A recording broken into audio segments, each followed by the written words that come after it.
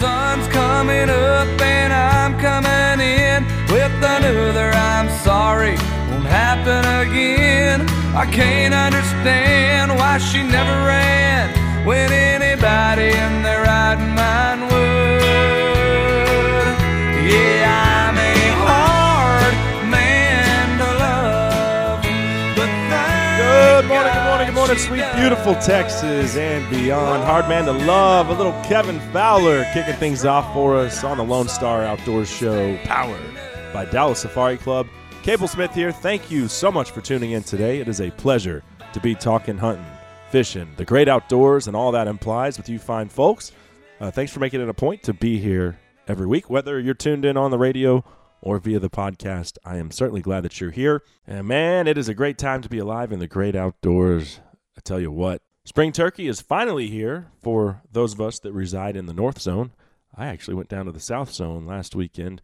I was able to take an axis buck, but actually got outsmarted by a dang turkey. Tell you what, maybe I've got it wrong. Turkey hunting's one of my absolute favorite things to do, and I think I'm pretty good at it. I'm not going to lie. But you're never too good to learn something new. And I was humbled by a big old Tom who gobbled once, and I swear I thought he was 400 or 500 yards away, so I started closing the distance, looking for a good spot to set out a decoy and have a go at him, see if I could sweet talk him in. And I kept calling while I was walking, but the dang bird, he never responded again, and I totally had the distance judged incorrectly because after about 50 yards of walking, here he comes around the corner at 100 yards looking right at me. So he was just facing the opposite direction when he gobbled that one time. And I know better. I should have sat down right then and just waited him out or waited for him to talk again because a bird can sound like he's 400 yards away if he's facing one direction, or if the wind is carrying his voice in that direction, or he can sound like he's 50 yards away if he's facing you. It all depends on which way he's facing and what the wind is doing, and that was a rookie mistake on my part. So it's one of those, dang it, I knew better, and all you can do is say, next time I won't make that mistake again. Anyway, hope y'all don't make that mistake this weekend and have success out there in the turkey woods. Anyway, the sandies are running, the bass are biting, the crappie are starting to spawn as well, so get out there and wet a line. It is that time of year, no doubt about it. Anyway, you guys know what to do by now. We've got a lot to get into, so pull up a stool a little closer to the campfire, pour yourself another cup of coffee out of that beat-up old Stanley thermos because we are ready to rock and roll. And off the top, we'll be joined by our 2017 Photo of the Year Grand Prize winner, Mark Vaden.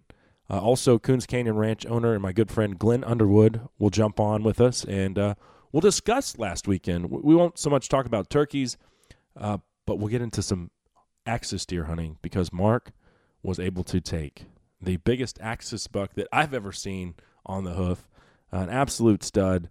And the Photo of the Year Grand Prize hunt, it couldn't have gone any better, to be honest with you. So looking forward to having Mark and Glenn drop by here. Then we will spend quite a bit of time with Delia Malone of the Rocky Mountain chapter of Sierra Club. Why would we be visiting with someone from Sierra Club? They're obviously a green organization, one that probably leans more towards the anti-hunting side of things, if I have to be quite honest with you. Certainly call themselves an environmentalist group, and here's the deal. They want to reintroduce wolves into Colorado. Now, you guys know where I stand on that. It's not that I hate wolves. It's that the landscape is fractured and broken. This isn't 1750 anymore.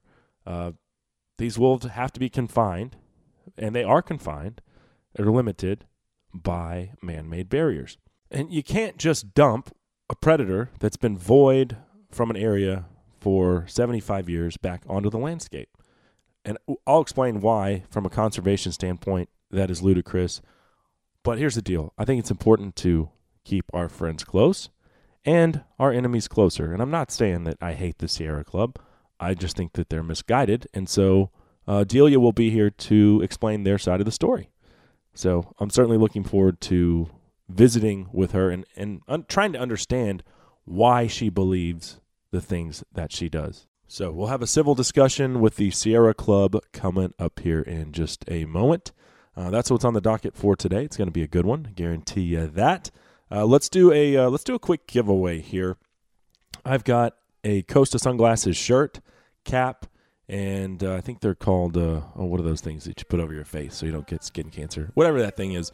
Got one of those too, all Costa stuff.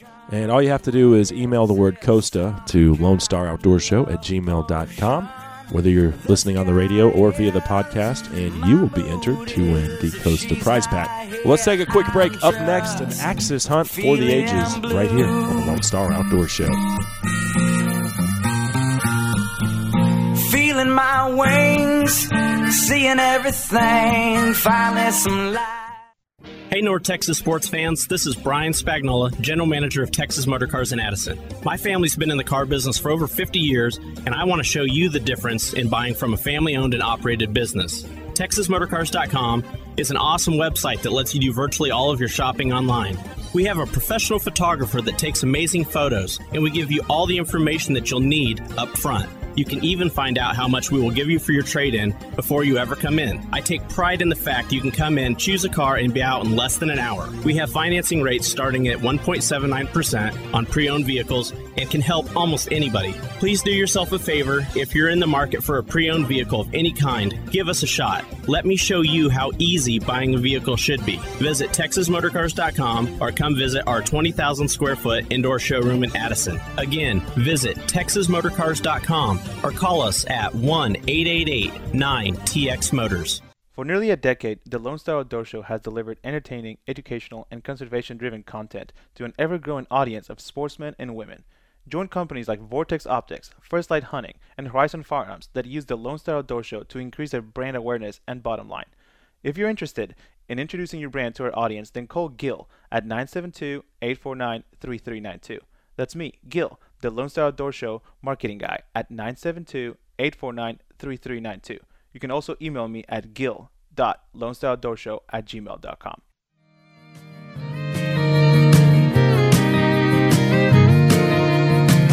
In a life where we work out, there's a house up on the hill, a front porch going all of the way round, and a flower pot on the windowsill.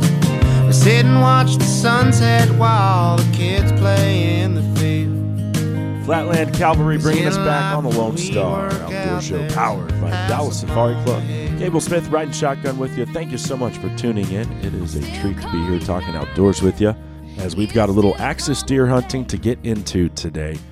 So we're going to do that momentarily with our 2017 Photo of the Year winner, Mark Vaden, as well as Coons Canyon Ranch owner and my good friend, Glenn Underwood.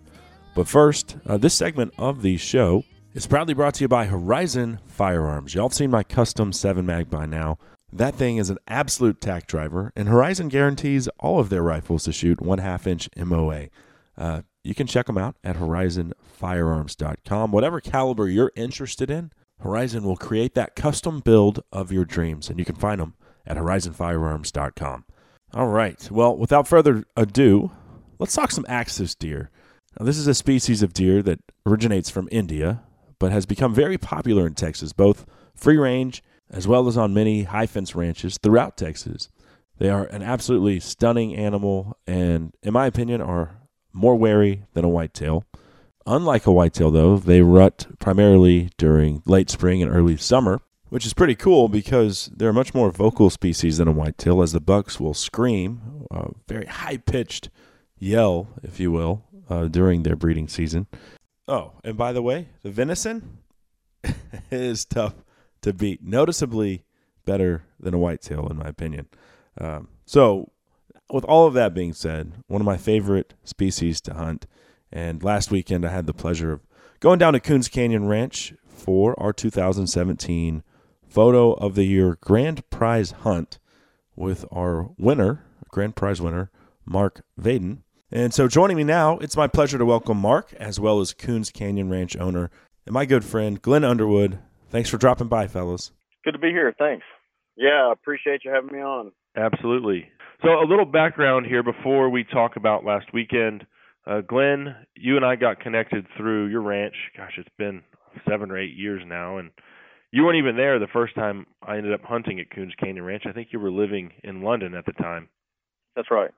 And so anyway, I guess it was probably the second trip out there, and we became fast friends for whatever reason. When we finally did meet, and in addition to whitetail and exotics, we've had some pretty epic adventures together. Mule deer, black bear in Canada, alligator on the Texas coast, pronghorn, and in Africa last summer. So needless to say, you and I have the same passion for hunting, and it's taken us pretty much all over the world at this point. Yeah, I forgot how extensive the list was until you just ran through it. Yeah. And, most of them successful. We've had a couple duds, but, that's part of hunting. But a byproduct of what was initially a business relationship turned into a strong friendship. And Coons Canyon Ranch has sponsored our Photo of the Year contest for one lucky listener every year since then. And they get to come hunt trophy axis or black buck with Glenn and I at Coons Canyon Ranch in Rock Springs. And we figured it out with Mark. We were visiting over a couple cold Lone Stars this weekend and trying to figure out how many Photo of the Year winners we've had. And I think that number is up to 6 now. Yeah, that sounds about right. And I believe, to my recollection, everybody's gone home with a heck of a nice axis or black buck. Absolutely. Yep. Mark, which month did you win? Did you win June? Yeah, it was the June. Okay.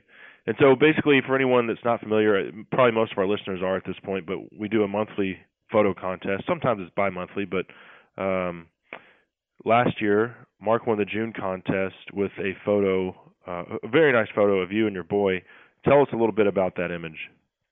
Yeah, so the image is just, me and my son, we're out at the deer lease, and like we do a lot of the times, we're out there, just looking for animals and riding the roads out there, and we stopped off at a cliff just to kind of overlook. And, my son was about 1 year old at the time. Mm-hmm. And naturally, I don't want him getting out ahead of me. So, just grab him by the hand and lead the way, with the rifle on my shoulder to just in case. Yeah. And, really the credit really goes to my wife for taking the photo. She's following behind us. And we perched up there just overlooking, not really posing for a photo, but she stopped and snapped a couple pictures, and she happened to take that picture. And it was a very nice picture and very special picture to me specifically. Yeah. So. Oh, and there's no doubt about it. And you have a deer lease in some pretty rough country, lots of elevation change in that area. So it's very nice. You're overlooking basically a big canyon. Yep. And you won the fan vote for June, but what was cool about that was it was a father-son rifle combo. So here's a picture of you and your son, and you guys won the thanks to Mossberg for sponsoring it, but you won 2 Patriot rifles, and I think you chose a 270 for you. That's correct. And what did you get for your boy? It was a 243. Right on. So naturally, you brought the 270 that you won on our show down to Coons Canyon Ranch last weekend for this grand prize hunt, and it also came with some Vortex glass on it, so that was cool as well. Yeah, we got that bad boy dialed in at the range, and we're ready to rock and roll. Now, did you want to hunt axis or black buck? What was first on your list there? Well, the first on my list was axis for sure. And had you been keeping up with some of the photos Glenn had been posting? I did. I started following his Facebook page, a month or two ago and looking through them, and he had some really nice ones on there. Yeah. Definitely looking forward to it. Hey, Glenn, how would you describe the axis herd right now at Coons Canyon Ranch? The best we've had them. I mean, we've been working to grow our axis herd over the years, and I think it's evident in his hunt and what he harvested in that, he shot a 36-inch axis. And, I know there's a lot of ranches out there that grow that size and bigger, but to grow big axis in rocks out in Rock Springs is a little bit of a challenge. And so I'd say our axis are as healthy and as big as we've ever seen them. Yeah. And just from trail camera pictures and from what I saw out there this weekend, I would say, and I've been fortunate enough to hunt with you at your ranch for, like we said, 7-8 years now. So It's definitely the best it's ever been. And so anyway, Mark's sitting in the blind there Saturday morning. I think I'm about, I don't know, Glenn, how far away was I at number 7 there? Probably a half a mile? Probably just that, yeah. Uh-huh. And you hear the rapport of the rifle go off, and then that sound that every hunter loves is that secondary thump or that wallop where you know, oh, that sounded like a great hit, and you know your buddy just smoked something. And so Mark couldn't get a text out there for a while, so we just kind of sat there, and I was hunting too. And I think about after an hour, I was like, well, let's go see what he got, and get over there. And Mark's all smiles, and Mark's never hunted axis deer, so there's a learning curve there as far as, you know, what you're looking for. So we showed him some mounts, I think, in your trophy room and stuff. Hey, this is 30 inches or better. You know, you want to shoot something that's 30 inches. You shouldn't have a problem doing that. Mark knew he'd shot something bigger than 30 inches, though, by the smile on his face. Oh yeah, I knew he was a stud when he walked out. Yeah, and he got your heart rate going. For sure, absolutely. Well, so as soon as he stepped out, did you put it on him and let him have it, or did he hang out for a minute? How did that all play out? No, I watched him come up out of the bottom, and he just kind of slowly fed his way towards me, and he was facing me for about a good 5 or 10 minutes. Uh-huh. And, you know, I just kind of watching him. And there was a couple other whitetail doe out there, and he just kind of walked around and kind of pushed them off, and he came around off to the left, came up probably around 90 yards-ish and started feeding again, and I got my gun ready, and about 2 minutes later, he turned he turned to his left, and when he did, that was it. Right on. Side shot, put it in the shoulder. And he just dropped right there. Yep. No tracking. So what you were shooting the 270 from Mossberg. What bullet did you choose? I was using the Hornady Precision Hunter. It's a 145 grain. Nice choice, yeah. Yeah. And it actually you didn't get an exit, but that bullet went in there and ping-ponged around and just absolutely destroyed him. Yeah, it busted through the shoulder, and it turned up and went out, and it busted through the neck, busted the neck all up, and stopped right at the underside of the skin. Yeah. Well, so we got him loaded up, and we went back and put a tape on him, and our measurement was 35. We actually did it wrong. Glenn obviously has much more experience doing it. He was like, nope, you guys need to put it on the front of the antler. Boom, 36-inch axis. Glenn, the biggest one ever to come off the ranch. What was your reaction? For me, well, I was tickled to death. Obviously, a little bit of jealousy in there. I'd like to shoot myself, but aside from that, no, I'm thrilled anytime someone comes out and shoots a magnificent trophy. I mean, you know, if it's 36, if it's 30 inches, the trophy's in the eye of the hunter, and I'm tickled anytime somebody is excited, and for it to be the biggest one that we've shot is even better. Yeah. Well, and it was also in velvet. We didn't mention that. So he was pretty much finished growing. But yeah, I mean, to get one in velvet that's that big, I mean, that's a hell of a trophy, Mark. So you did well, my friend. And I'll tell you, Glenn we'd all seen the same pictures. That buck was one that was like, God, we all seen that picture. Like, God, that is a wide, long buck, and there was no doubt about it. When once we put our hands on him, we knew immediately that was the buck from some of Glenn's trail cameras. Yeah, and it does get slightly better once you look at his brow tines. He had one brow tine that was 15 inches, and that's a phenomenal brow on him. And I think the other one was just at 13 and a half. So to have that combination of massive main beam length and those brow tines, he was just a phenomenal trophy. Oh, yeah, and I'm not really one that enters animals into the record books, but he would go SCI gold medal for sure. No doubt. Well, so, Mark, you did well, man, and like I said, Glenn and I, a little jealous, but at the end of the day, it's always great to see another hunter take an amazing animal, and we couldn't be happier for you and had a great time hunting with you, hearing about your place, your lease, your family, your passion for hunting. Overall, it was just a hell of a weekend. Yeah, I agree. I had a great time. It was a fun time. You know, I enjoyed hanging out with you guys, and I'd love to do it again one day. But it was a hell of a deal. Yeah. Really, really nice trip. Yeah, and when he showed up head to toe in First Light camo, I was like, oh, this is awesome. Which you've actually been wearing First Light for a number of years. Yeah, 3 or I think this will be my 4th year now. Uh-huh. Yeah, and you got your wife set up with a set of it with the Sanctuary stuff too. Yeah, that bought her the Sanctuary set, and she has a bunch of. For Christmas or what? Yeah, we bought it for Christmas. We went out on a goose hunt in Arkansas, so I decided it was time she needed a nice set of gear too. Yeah. So yeah, she has all the base layer stuff, and now the Sanctuary set. So we're building up her set too now. Oh, well, man, for Christmas, I think I got my wife concert tickets to see Pink, so it tells you where she stands on that. So awesome that you've got a lady that'll hunt with you.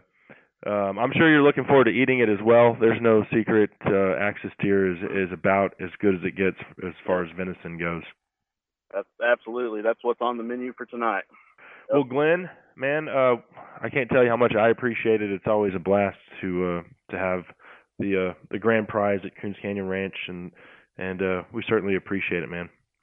It's my pleasure. You know, Cable, I enjoy it probably as much as you or the hunter, and so it's a real treat for me to get out there and partake in such a fun event. And I'd like to keep doing it and hopefully keep growing Big Axis. Awesome. Well, and one other thing to plug here, we still have 2 spots for Guns and Guitars 4. Is it 4? It is, and that is going to be one phenomenal event. You know, we got Max Stalling and Mark David Manders coming out, and they are just a hoot, especially together. Oh, I mean, you're going to see them independent in concert, and they're both amazing artists, but these guys really cut up and have a good time when they're together. And to have that and the group of hunters we're going to have out there, it's just going to be something else. We'll go over to the Pila Pond and do a little swimming one afternoon, and just have a good time. I know that Max is also bringing Heather along. I don't know if she'll be playing or not, but she's just a lot of fun to hang out with too. So there's going to be a great crew on hand, and it'll be a fantastic time for anybody lucky enough to book the hunt. Yeah, and that's coming up July what is the date on that? It's the Well, we're going to show up on the 12th and start hunting on that Thursday, and we'll finish up on that Sunday the 15th. Uh-huh. Max and Mark will both be out there on Saturday or Friday evening. Friday and Saturday night. Saturday evening, to be playing and having a good time. So you can't get any more personal a concert event than what they'll be putting on. Plus the hunting is proving to be phenomenal this season. So big Axis and great entertainment. And we didn't even hit on the black buck. I mean, I told you while I was there, you've got more black buck and mature shooters than I've ever seen on the ranch. So they're thriving as well. So if that strikes anyone's fancy, Glenn's got a great herd of black buck. And if you want more info or seriously are interested in being a part of that weekend, we're only taking 5 to 7 hunters. I think we've got 4 or 5 booked. You can email me at lonestaroutdoorshow@gmail.com, and I'll get you the rest of the details. So, Mark, congrats again, man. For me personally, to see you shoot the Axis deer with the gun that you won on the show, it all came full circle, so that was pretty awesome. Yeah, thank you again. It was a blast. I enjoyed it. So, and thank you too, Glenn. I mean, you had a really, really nice ranch. Had a great time out there. Well, Mark, it's my pleasure, and I really enjoyed hanging out with you. All right, fellas. Y'all take it easy, and Glenn, we'll see you at Guns and Guitars. All right, bud. Take care. All right. Our 2017 Photo of the Year winner, Mark Baden, and our good friend Glenn Underwood from Coons Canyon Ranch. That segment of the show, by the way, brought to you by Lone Star Ag Credit. If you're looking for your own slice of paradise, you know, land is the one thing they're not making any more of, but Lone Star Ag Credit has you covered. Here's what you do. You go to LoneStarAgCredit.com. They've been doing it for over 100 years, and they'll help you finance your piece of Texas today. We all don't go anywhere. Up next, we keep our friends close, but our enemies closer. The Sierra Club wants to reintroduce wolves into Colorado.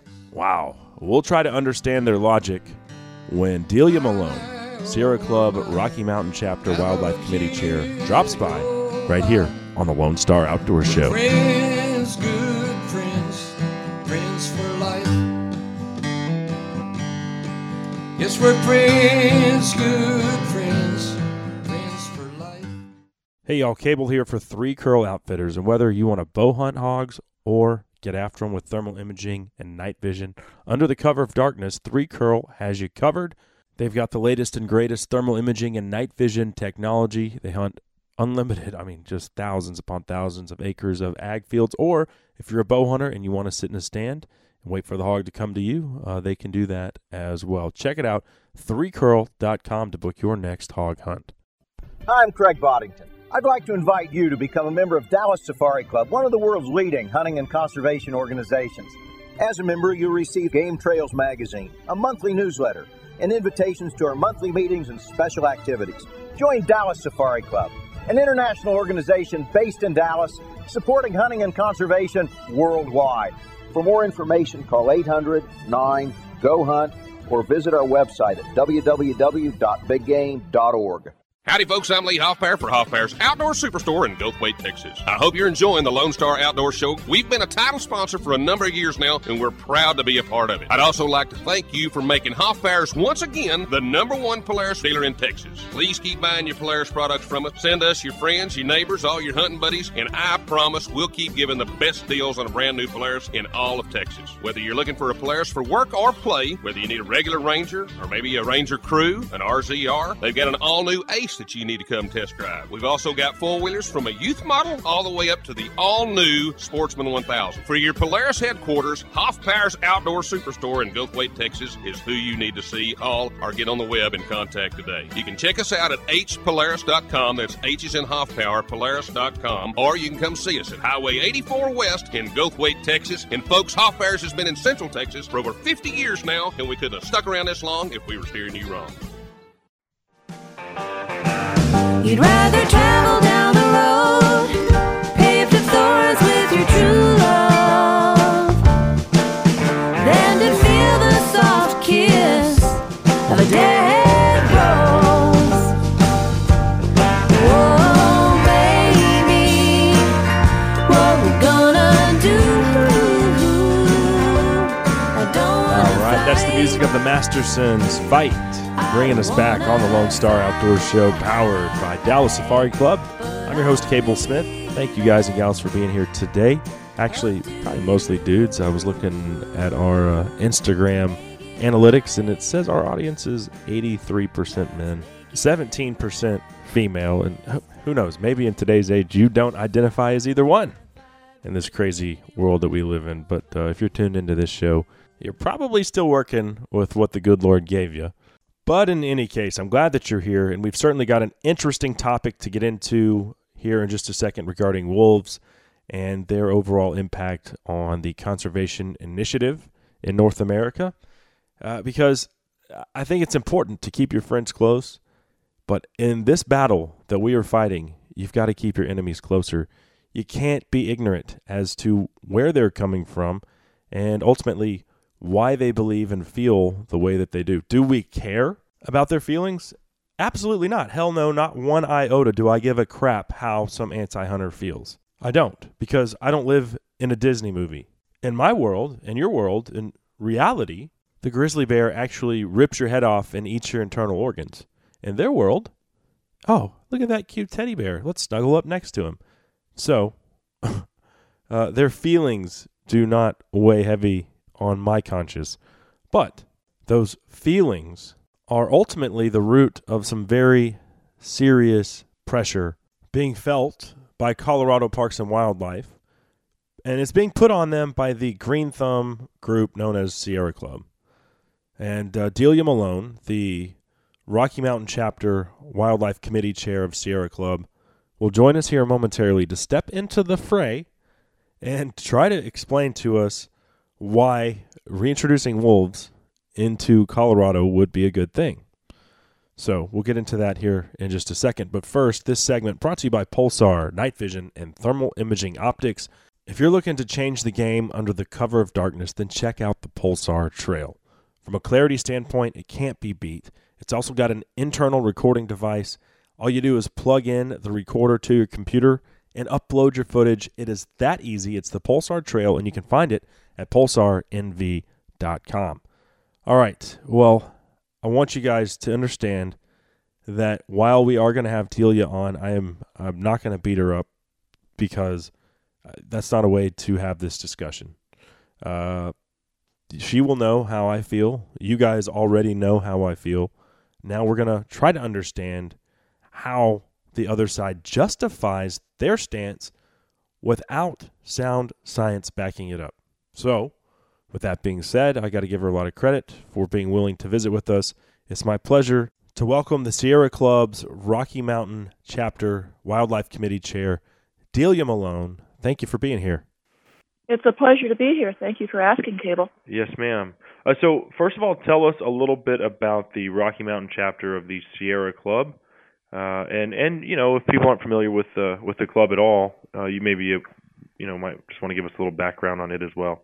Well, as you likely know, the Sierra Club is one of the oldest environmental advocacy organizations in North America, and the Colorado chapter, like nationwide, we are focused on protecting wild lands as well as our environment, really to protect the spaces that we love for people and for our uses. So we're involved with everything from conserving wild lands and wildlife to protecting our air quality and our quality of life that promotes a better future for all of us.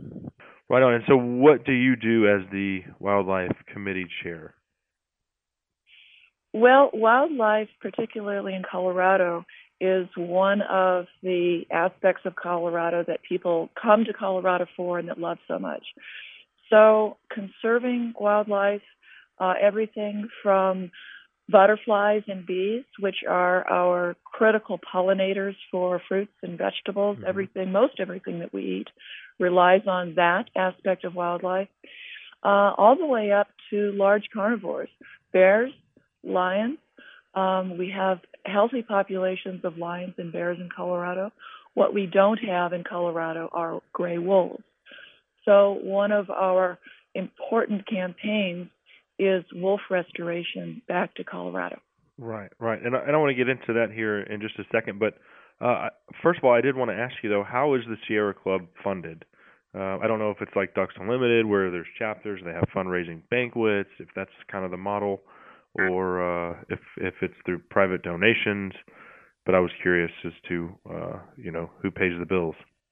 Well, importantly, Sierra Club has a different model from most other environmental organizations. All of our campaigns are led and directed by volunteers. So I'm a volunteer. I am not a paid person. I'm a volunteer that leads the wildlife aspect of the Colorado chapter. The money that funds, travel and food and so on for our volunteers, those are all through donations. And surely we have fundraising events. We have, fundraising dinners and potentially donation events. But all of our funding comes from private donations. Okay. Well, let's go ahead and get into that wolf topic that you brought up. I believe it's very important, and the Sierra Club is lobbying very hard to reintroduce gray wolves into Colorado. Why do you believe that is a good thing environmentally? What we've seen and what's been documented really since the 1950s up on Isle Royale is that wolves are essential to healthy ecosystems, and that includes healthy prey populations, elk and deer. What we've seen scientifically is that with the wolf restoration into Yellowstone, with wolves in healthy populations up in Banff and Algonquin National Parks, we've seen a resurgence of the biological diversity, everything from birds and cutthroat trout to healthier elk and deer populations comes along with wolf recovery. Okay. So in Colorado, we haven't had wolves. The last wolf was killed in 1945, but really functionally, ecologically, we haven't had wolves, the benefit of wolves in Colorado for almost 100 years. Well, Delia, to be fair, some people don't think that's a bad thing, including Colorado Parks and Wildlife. Colorado boasts North America's most vibrant elk herd at around 280,000 head, which Colorado Parks and Wildlife feels is optimal for the existing habitat. So if that number were reduced to 56,000 animals over the course of a decade or so, would that be a good thing? Well, the presumption is that wolves are going to reduce the elk herds. And that's not the experience that they've had in the northern Rocky Mountain states with the recovery of wolves up there.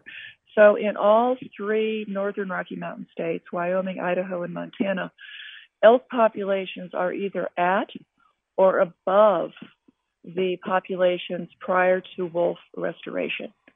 So we haven't seen. But in Yellowstone, they had 20,000 wolves at reintroduction, and then it plummeted to like 4,000 animals. Okay, that's an important point, and it's a point that a lot of folks bring up. What you've got to look at is you've got to look at the bigger picture. So in the particular year that wolves were reintroduced in the winter of 95, there was also the most severe winter that they've had in Yellowstone in decades. So there was a tremendous winter kill of elk in that time frame. There were also, you got to remember, where there's not just wolves in Yellowstone. There's grizzly, there are lions, there's coyote, there's black bear, and all of those animals, all of those predators took a substantial toll on elk. So a combination, oddly enough, before that had been severe drought in Yellowstone. So the elk is a combination event that just so happened to occur right when wolves were reintroduced, and that elk population was reduced, but it wasn't due just to wolves.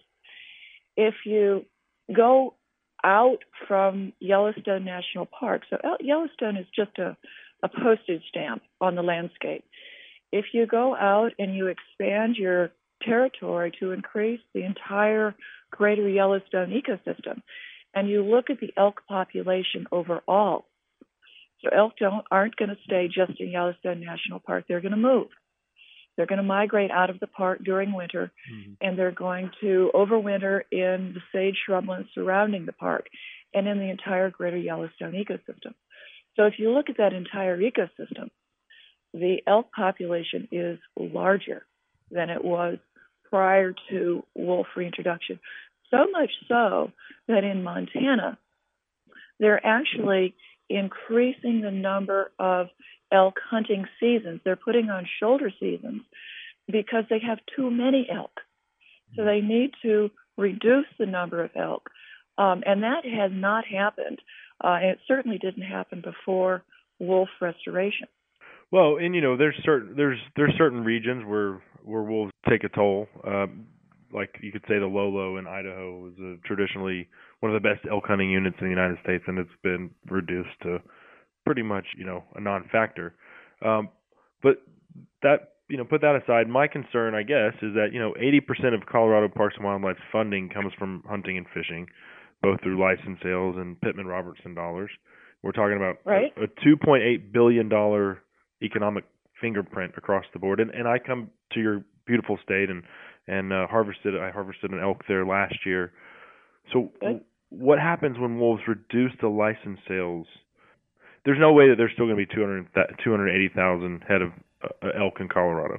If a wolf eats 23 elk in a year, if you even had a couple hundred wolves, you're going to see that number go down. My fear is that, we're going to lose dollars for these wild open spaces that you and I both love, because those dollars are what's keeping those, whether it's a state park or a trout stream or whatever, that's what's keeping those afloat. What happens when those dollars go away? I guess that would be my number one concern. Sure, and that's a fair question. But there's a couple of points, a couple of factors in your question that need to be clarified. Number one, elk hunters killed about 40,000 or so elk last year in Colorado. That's pretty much a standard hunter success rate in Colorado. importantly, and I think this is really an important point, I'm guessing that when you went hunting, the elk that you were searching for, that you were, looking for, was not the one that had chronic wasting disease. And it was not the one that was so old and so weak that it was falling down. I'm guessing that you likely went for the big, robust, vigorous elk. Sure. That is not the elk that the wolves are looking for. The science documents for decades, since the 1950s, we've been really looking at this intently. Wolves are looking for the weakest. They are constantly searching out the prey that is most vulnerable. That's not that big bull elk or even the big healthy cow. That's just not accurate. That the wolf is after. They're after the elk that are going to be easiest to take down. A big bull elk weighs in at 600, 700 pounds. A healthy wolf weighs in at maybe 90 to 100 pounds. Yeah, well, the facts are 10 wolves weigh 1,000 pounds. When we look at wolves after they've been necropsied, say they've been shot or trapped or just died, most wolves have some sort of injury, broken skull, broken leg, broken jaw, from getting kicked by a big, strong elk that they focused on wrongly. Sure. So in Colorado, importantly, chronic wasting disease is a tremendous negative impact it's having on elk and deer populations. Not the number, but the herds. Fully a third of the herds of elk and half of the deer herds in Colorado have chronic wasting disease. Well, I don't have those numbers in front of you. That seems very, very high. I'm not saying the individuals. Right. I'm saying that in the herds, somewhere in those herds, there is an individual with chronic wasting disease, and that's an easy number to look up on PW's website. But what the biologists are saying and what they've documented is that when wolves are around, they select those individuals that are diseased. And the impact that they have on herds is to take out the diseased and the weak. And that just leaves more forage for the healthy. So what we see is that the herds get healthier. And that has been the role of wolves for tens of thousands of years.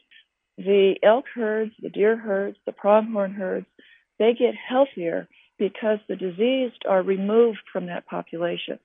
And that has always been the role of large predators. Mountain lions do the same thing with deer. They select the weakest.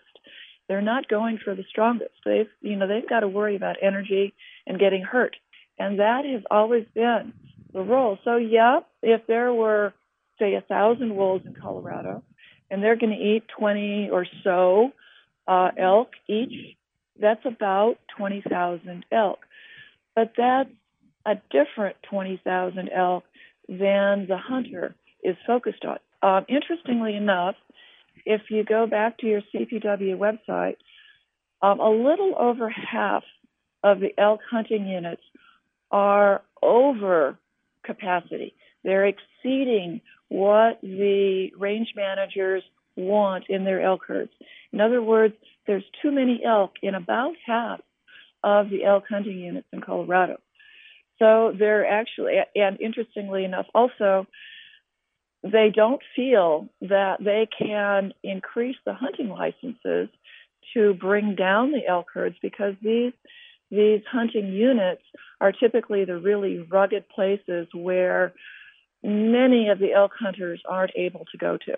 They're not accessible by dirt roads or by trails. They're in the really rugged habitat that the elk go back to.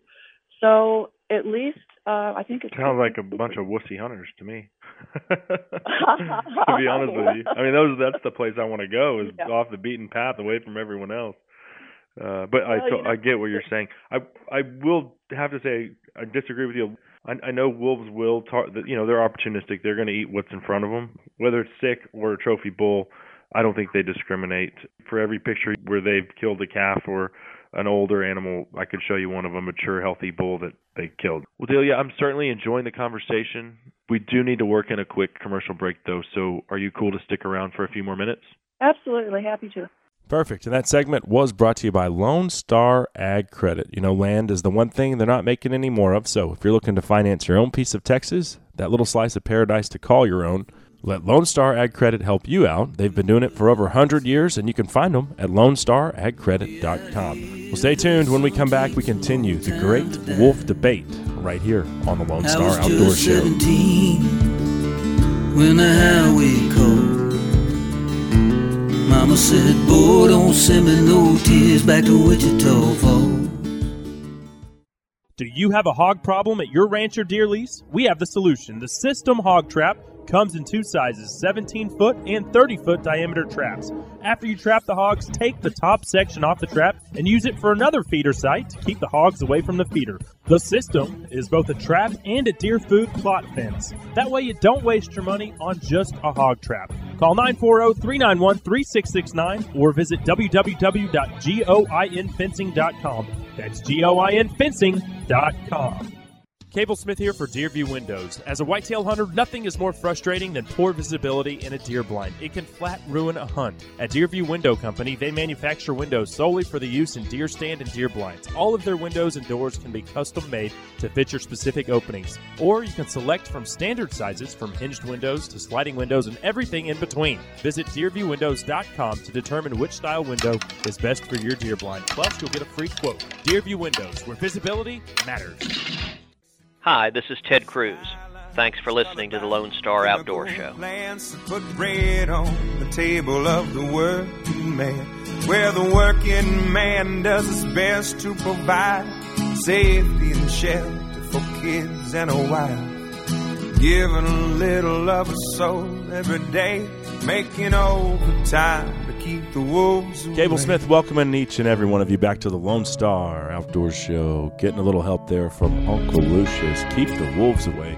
Which, by the way, is exactly what we're trying to do on today's broadcast. Keep those wolves away. And especially concerning Colorado and the Sierra Club, who is actively pursuing their reintroduction into Colorado. We're visiting with the Wildlife Committee Chair of the Rocky Mountain Chapter of Sierra Club, Delia Malone. But before we pick it back up with Delia, because I do believe it is important to try to understand, why the other side believes what they do. It doesn't make them right, far from it, but I think we'll all walk away with a better understanding of how they get to the conclusion that, hey, wolves are a good thing. And wolves are a good thing. They are in limited areas, in limited quantities. And the game has changed. I mean, 300 years ago, you're looking at 5 to 10 million people in North America.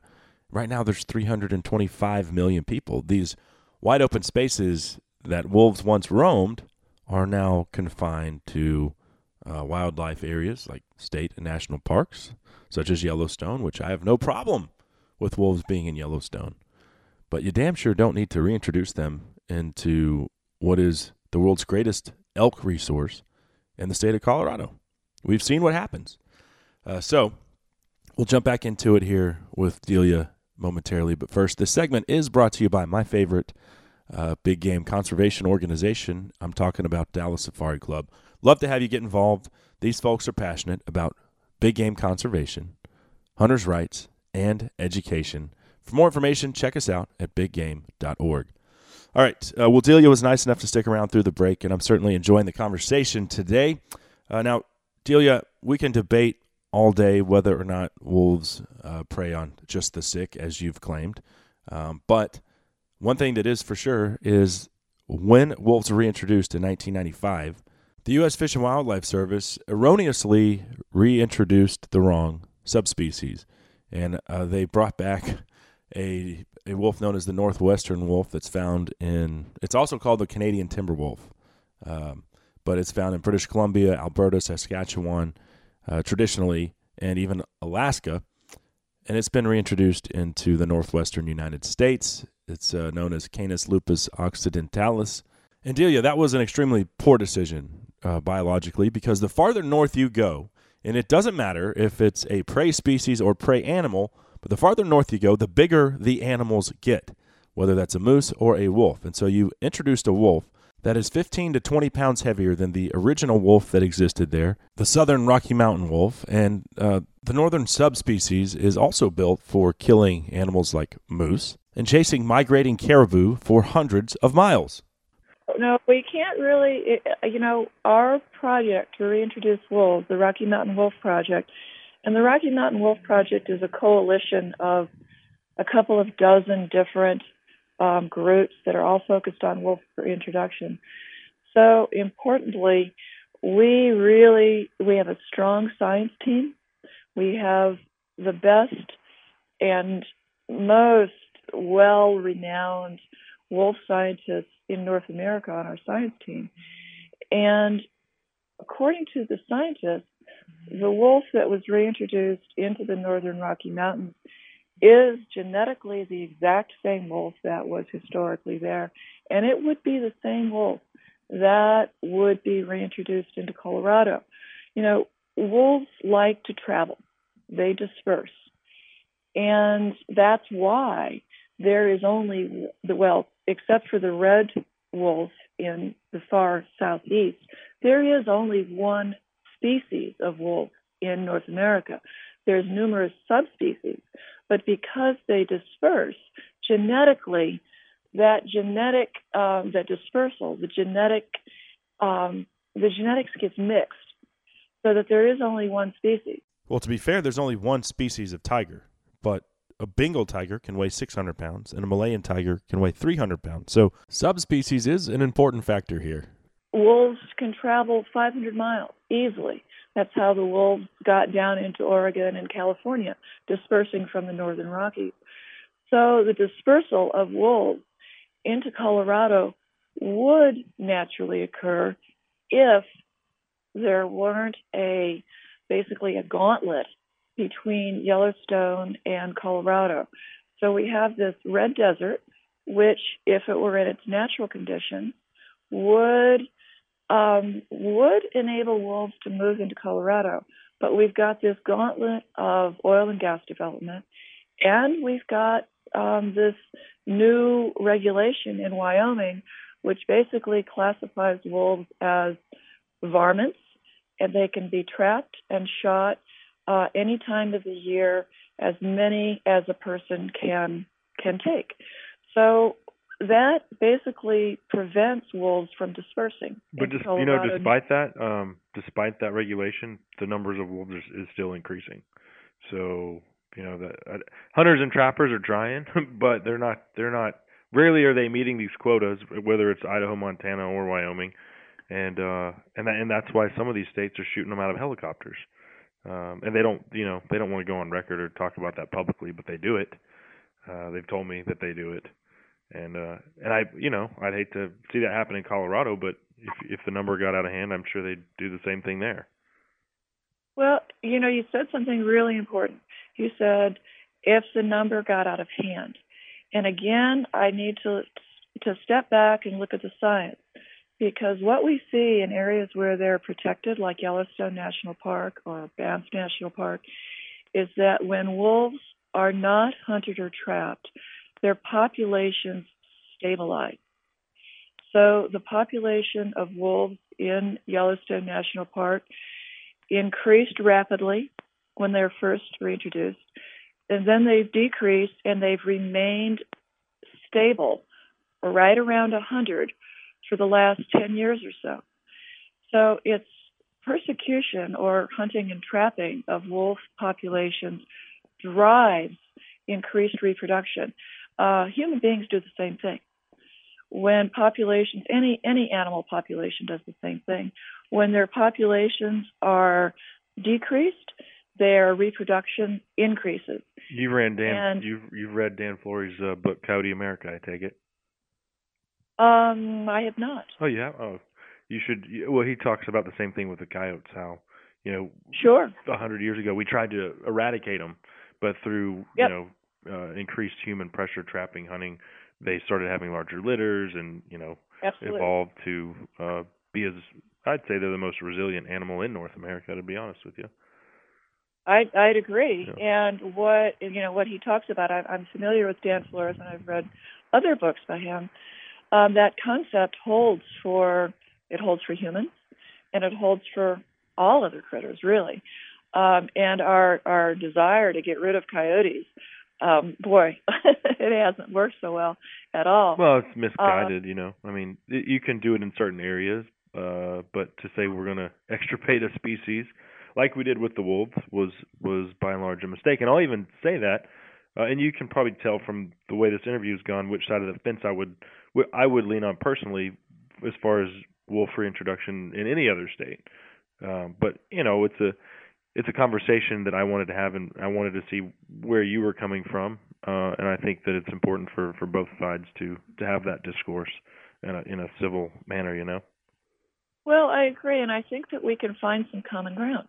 Sure. I think that if we look at what's gone on in other states, the ranchers have actually been able to find, not all, but those ranchers that are using so-called coexistence or conflict avoidance strategies have been able to, persist with wolves, and they're doing just fine. Hunters have been able to get their elk or get their deer. If we look at hunter success rate up in the Northern Rockies, you have to work a little bit harder. You can't. You can't be a wussy hunter. You've got to go into the backcountry a little bit. And elk are becoming more like elk. They're a little more skittish. They're a little more wary. It takes a hunter. It takes them a little more work, probably. Takes a better guide to get the hunter out there to where the elk are. But they're still there, and the hunters are doing well. So I believe from the science and what the science has shown us that wolves have an important role to play in healthy ecosystems. And that's essentially why we want wolves back in Colorado. A couple last things just to mention here, and I think this is important, and it's a fair question. How would you defend the track record of, number one, the government, number two, pro-wolf or environmental groups as far as their tendency to want to renegotiate on original recovery goals once they've been met? And we've seen it in all of those states. We see it we see litigation, legal battles going on in Minnesota, Michigan, and Wisconsin as well. And in those states, we haven't even talked about that, but in those states, it is absolutely true that their whitetail herds are being decimated by wolves. They simply have too many. And I don't know if it's just because they're confined into smaller areas or what the deal is. How would you defend the past? I mean, that's all we have to look back on. And it seems like once these goals are met, everyone agreed, okay, now we're going to turn over control to the state, and it doesn't happen. And then it's locked up in court for another decade after that. Well, number one, I need to say something about the whitetail herds in the Great Lakes state. We need to look carefully at the numbers, and I would disagree that the whitetail herds are being decimated. But on to your other question about the agreement. Number one, it was the agreement of those numbers of the number of wolves that would be reintroduced was never an upper limit. It was a lower limit, that there would be 100 wolves that were reproductively successful in those states. 100 wolves or 10 breeding pairs in each state. That was never an upper limit. That was the minimum that would be required for those for wolves to be removed from endangered species listing. And indeed, they have been removed from endangered species status, and they are being managed by the states. But it took 15 years after the fact, when the state is under the impression that when we get to this number, now we've been promised this. Oh wait, no, 15 years later we're still fighting it in court. That's left a sour taste in the mouth of any opposition, or even anyone that said, let's do it. as long as we get control. I mean, it just flat out didn't happen. And there's still court cases being filed where people would say, we don't want any kind of trapping or hunting of wolves at all. So in those states, importantly, if you read the entire management plans, the agreement was that, for instance, regardless of the state, say it's Wyoming, that their management plan that they proposed when the wolves reached a certain number that was sustainable, that plan must be approved by U.S. Fish and Wildlife Service.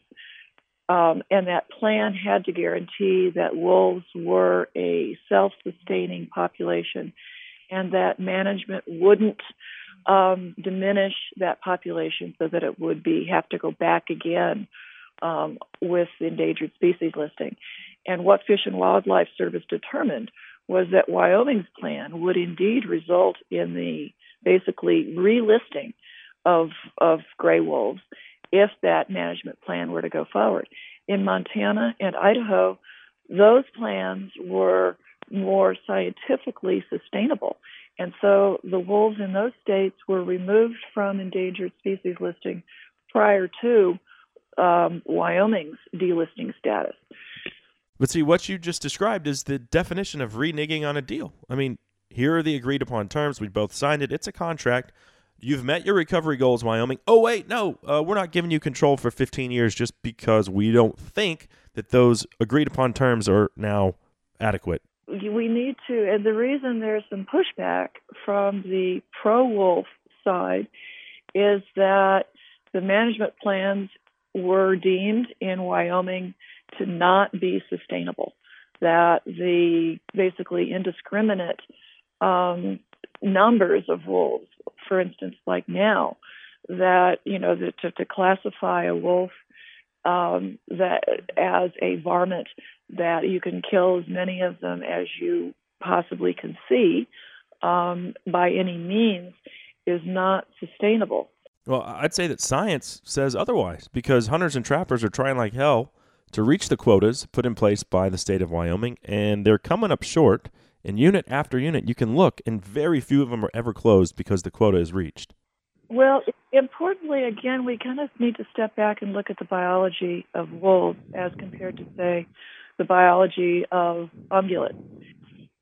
Wolves are very social animals. The family unit matters tremendously with regard to wolves. Maintaining that family unit is essential. And as you pointed out, when wolves in that family are trapped or killed or hunted out, their population, their response is to reproduce more because they've lost. So with wolf management the way it is in those states, they've been taking 30 to 40% of the wolf population. They don't even take that many of the ungulate populations. And their reasoning has been that, well, their population, they've reproduced so rapidly that they can withstand that. What we've seen, though, is that in places where they're not hunted and trapped, we don't have high reproductive rates in places where wolves are protected. Their population, their reproductive rate is much lower where they're protected, so that they're not having large pups. We don't see, we see large families. We see them staying together for 8, 9, 10 years. We don't see pairs of wolves having pups. What we see, we actually, by hunting and trapping wolves, you're actually increasing reproduction because you get smaller packs of 2 that are reproducing instead of, and they're reproducing 5, 6, 7 pups instead of a large pack where reproduction is controlled. So in a large pack, you only get 2 reproducers. So thinking about this concept of wolf pack as a family unit, you get actually lower predation on elk and deer when wolves are not trapped or hunted, and you get lower reproduction, which is much different than ungulate populations. Ungulate populations need to be, their biology is different, and they need to be managed differently.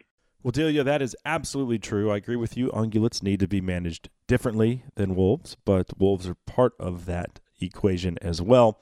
And I'll give you an example after the break as to why I think trapping is a good thing when it comes to wolves. So can you stick around for another segment? Absolutely, happy to. Perfect. All right. That segment, by the way, brought to you by All Seasons Feeders and Blinds. If you haven't seen the Big Chingon, this is the Taj Mahal of hunting blinds. I just got one on my new deer lease up around Wichita Falls, and you can fit wife, kids, 3 or 4 people in there comfortably. It's got carpet. It's got cup holders, shooting windows, shelving, you name it. It's got it all. It's the Big Chingon. You can find it at allseasonsfeeders.com. We'll be right back with more on the wolf debate with Sierra Club's Delia Malone. You're listening to the Lone Star Outdoors Show. Blood's thick, but water's deeper. The wine works fine, but the whiskey's cheaper. Now turn it around quick before your sun goes down. Cable here, and we all know that the North Texas weather plays for keeps. That's why you should call my childhood baseball buddy Phil with Tech City Roofing. Tech City is a one-stop shop for your roofing needs, offering a 10-year transferable warranty. They don't require money up front or a down payment. They deal directly with your insurance company. Tech City is insured and has an A-plus rating with the BBB. Call Phil Marler at 940-600-8221 for a free inspection, or email him at phil@techcityroofing.com. That's my lifelong bud, Phil, with Tech City Roofing at 940-600-8221. In the market for a compact track loader? Then check out the Bobcat Advantage, where Bobcat track loaders squared off against other brands in a variety of tests and challenges. Whether you're looking for performance advantages, uptime protection, or quality design, Bobcat compact track loaders are the best-built machines in the industry. But don't take our word for it. Watch the videos at bobcatadvantage.com or see Bobcat machines in person at Bobcat of Dallas and Louisville, Fort Worth, Cedar Hill, Longview, and now McKinney. Visit bobcatofdallas.com or call 469-586-0000. Hey y'all, Chris Letzinger, online sales manager at Cinnamon Creek Ranch here, reminding you we're not your typical archery club. We're a one-of-a-kind archery facility with indoor and outdoor ranges, full pro shop, and 6 different 3D courses. Cinnamon Creek was designed by hunters for hunters. Located in Roanoke, Texas, we have over 200 3D targets to hone your archery skills.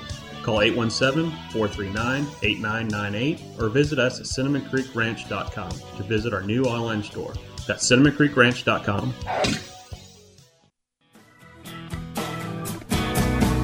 Like red wine and tequila, we're a bad combination. All we feel together is a sick frustration. I got some rough edges and you're smooth and refined. We do all right apart, but we're terrible combined. We should have known better. Now it feels like hell. Red wine and tequila, one of my favorites there from Owen Temple, bringing us back on the Lone Star Outdoors Show, powered by Dallas Safari Club. I'm your host, Cable Smith. Thank you guys and gals for being here today as we are rocking and rolling, continuing to discuss possible wolf reintroduction into Colorado, which boasts the world's greatest elk population. Now, wolves have been gone from Colorado since the 1940s, and the landscape ultimately is more fractured than it has ever been, and that is due to humans. But hey, what are we going to do? I mean, it is what it is. And with that being said, I would oppose wolf reintroduction anywhere else. I mean, we've already got them in the Great Lakes states, and of course, Montana, Idaho, Wyoming, now California, Oregon, and Washington State as well. And they're going to keep expanding. It's up to us to make sure that they are not protected. And I'm not for wolf eradication, okay? Just like all of God's creatures, they have a place in the world. Their place just happens to be much more confined. So we will continue debating here with Delia Malone, the committee chair of the Sierra Club Rocky Mountain chapter. But before we do that, this segment of the show brought to you by Lone Star Beer, the national beer of Texas, and Rudy's True Texas Style Barbecue. So with that being said, Delia, thanks for sticking around. Now, I wanted to bring up the fact that, you mentioned that trapping and hunting only makes wolves more proliferate. And while that may be true, if you are good enough at your trade, at your craft, then I don't think that that's an issue because, for instance, I spent a week with a couple fellows up in British Columbia. They're moose outfitters. That's how they make a living. About 15 years ago, Lloyd and Jack Hooper looked at each other and said, where are all of our moose going? We can't put our clients on moose anymore. So they started trapping. Now they take out 30 to 45 wolves every year. And guess what? The moose have come back stronger than ever. So they're obviously very good at what they do. And they're still not able to wipe out the wolves because they're still killing that many every year. But you know what? They're doing their moose herd a big favor. So in certain circumstances, I think you certainly can trap and hunt, and it'd be very effective. Now, every environment, every ecosystem is not the same, and so sometimes, you are comparing apples to oranges. Well, let me say that, I say this to my students often, is that ecosystems and ecology is not rocket science. It's much more complex. And that just goes to what you just said. Ecosystems are very complex. There's a lot of variability. There's just out this week a study that has been conducted for the last 10 years or so up in Alaska on a caribou herd. And folks thought that it was because of wolves that this particular caribou herd was declining. So when they started looking more carefully, what they've seen in the last 10 years is this caribou herd has increased, regardless of the fact that wolves are taking more caribou on this particular peninsula. So the caribou herd is really controlling themselves. Their populations have gone up, and as the caribou population has gone up, the wolves have begun to move on to that particular peninsula more, taking out a few of the weaker caribou. So regardless of the fact that there's more wolves, the caribou population on this particular area in Alaska has continued to increase. So I agree with you. There's a lot of variability. There's a lot of complexity. Keeping in mind that wolves have been on the continent for tens of thousands of years, and ungulate populations, elk, caribou, bison, and moose have coexisted in tremendous abundance for the tens of thousands of years. We humans are the ones that decimated the elk herds. Elk had to be reintroduced into Colorado. This I will agree with you 100%. I mean, and we've changed the landscape. All of these species that you just mentioned are now confined to. You said Yellowstone's just a postage stamp. Well, it is, but 150 years ago, that postage stamp was 15, 20, 30 times that size. Right. It was limitless. Right. I mean, these animals could go wherever. It's not the same situation that we had earlier on in our country's history and certainly our continent. In that vein, in that view, there are active groups, and Sierra Club is one, working towards reconnecting those small migration corridors that still remain, so that, they're just a small fraction of what once was. But if we can identify those landscapes that are still relatively intact, that are still relatively healthy, and if we can connect those corridors, then all of the critters, the elk and the deer and the remaining few bison and the pronghorn and so on, along with their predators, will be able to move and be able to expand. So that's, it's not wolves, but it's an important part of what a lot of the environmental groups like the Sierra Club is working towards. It's kind of reconnecting the landscape, using those areas that are still relatively healthy. We've got a lot of cattle on BLM land in Colorado. I know because I've seen it. I spent 18 days there mountain lion hunting over the last 2.5 years, and I've seen lots of cattle on public land. And undoubtedly, there's gonna be some predation on the livestock. Who pays for that? Is it taxpayer dollars? I just out of curiosity, how is that situation rectified when a rancher does lose livestock?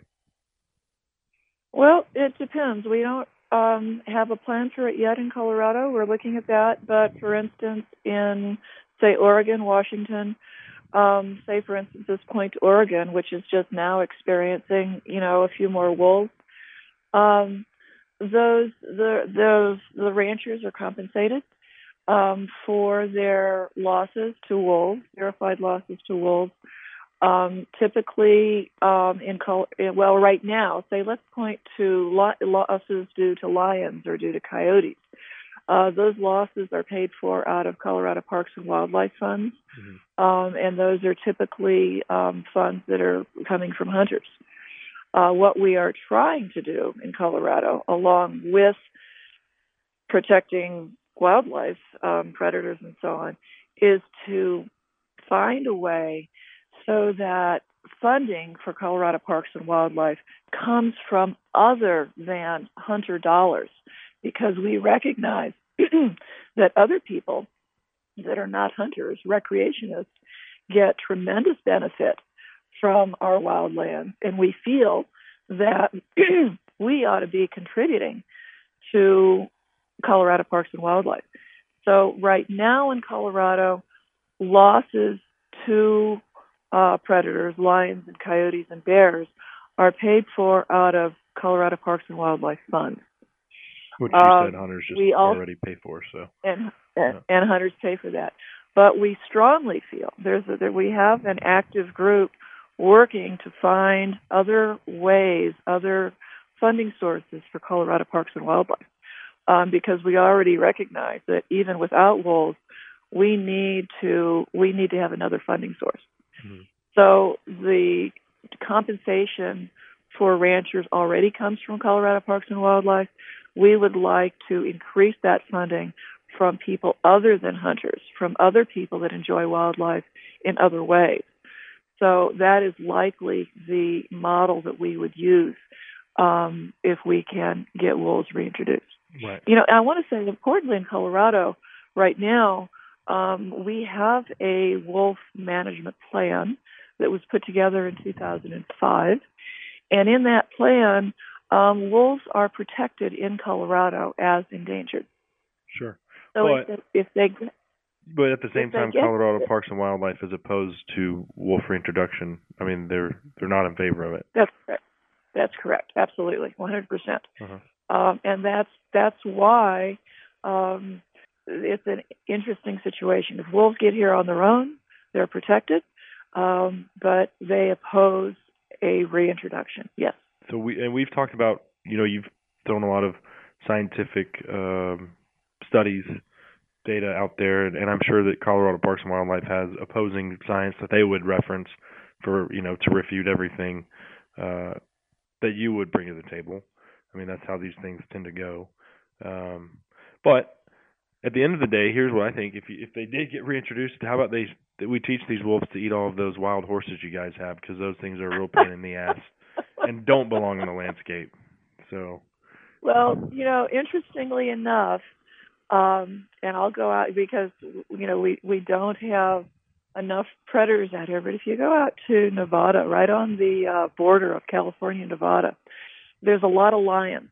And there's a lot of lions because in California you're not allowed to hunt them.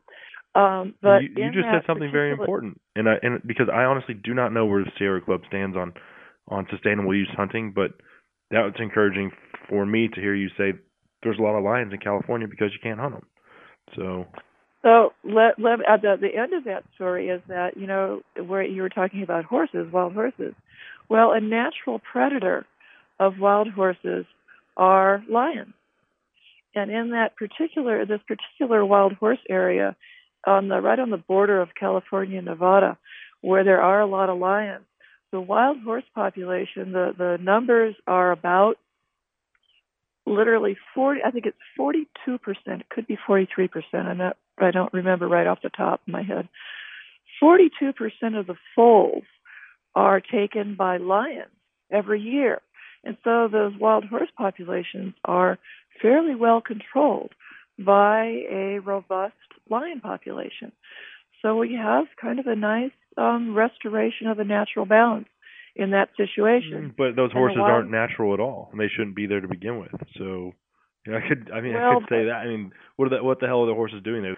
I mean, you can't speak out of both sides of your mouth. You can't be this naturalist group only when it's convenient, because these wild horses are not part of the natural order of anything. Taxpayers are getting their asses handed to them on those wild horses, hand over fist. And thank God for President Trump at least cutting that a little bit, because they're like feral hogs, and I've seen them. I've been on that lion hunt, and they're aggressive, ornery, cantankerous things that are destroying the natural browse that should be left for natural prey of lions, let's say elk or deer or whatever else.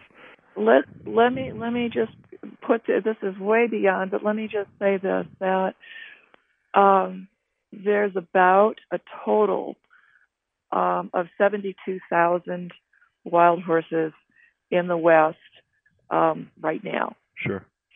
There's about, my numbers could be off by a few hundred, but there's about 2.1 million cattle in the West on the range.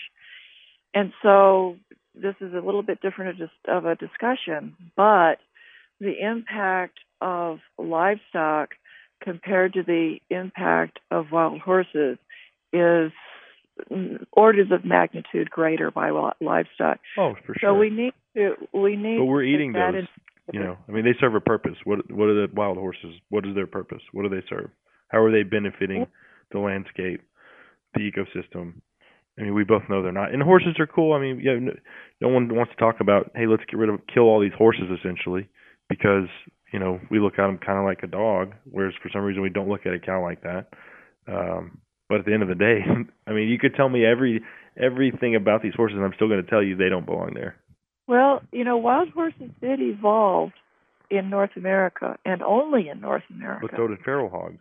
I'm coming from Texas. I'm very biased, obviously, because of our feral hog problem we have here.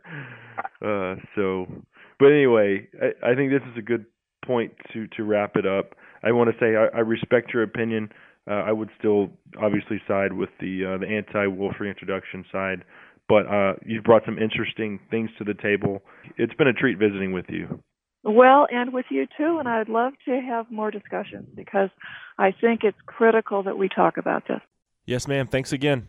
Okay, thanks so much, Cable. So there you have it. Delia Malone, the Wildlife Committee Chair for the Rocky Mountain chapter of Sierra Club. Agree, disagree. I at least wanted to get their side of the story out there. And to be honest with you, the thing that I take away the most, a very nice lady, passionate about what she believes, but I just don't get their science and the data that they claim is accurate. What I know to be true does not represent their claims. And then the horse thing, I mean, you can't have it both ways. Either you want a natural ecosystem, which is, I think, what Sierra Club stands for, but then to say, well, the lions and horses are part of this vibrant natural. No, those wild Mustangs are not part of a wild anything that's natural. So, I think it's that whole, it goes back to that mindset from the other side of, just pick and choose what you want to believe in when you want to believe it, whatever's convenient. So anyway, certainly appreciate her coming on, and totally disagree. Do not want wolves reintroduced to Colorado or anywhere else for that matter, because it flies in the face of the North American conservation model, which you and I, the hunters out there, fund when we purchase licenses for elk, mule deer, whitetail, moose, whatever the case, all of these things that wolves like to eat. So that's where I stand. Unfortunately, looking at the clock, we got to get out of here. Thanks to Delia as well as our other guest today, Glenn Underwood from Coons Canyon Ranch, and our 2017 Photo of the Year winner, Mark Vaden. It was certainly a treat getting to hunt with him and Glenn last weekend down at Coons Canyon Ranch. Thanks as well to all of our sponsors for making this show possible. Thanks to you, the listener, for being a part of Dallas Safari Club's Lone Star Outdoors Show. Until next time, I'm Cable Smith saying, y'all have a great week in the outdoors.